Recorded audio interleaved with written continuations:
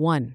Apple is set to introduce significant changes to its app ecosystem in the EU by allowing third-party app stores and alternative payment methods, potentially setting a precedent for other regions like Australia.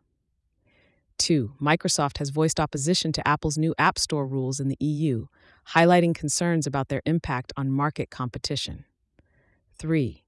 Apple's upcoming hardware releases are expected in March, including a revamped iPad Pro with an OLED display and M3 chip, along with other new iPads and Macs.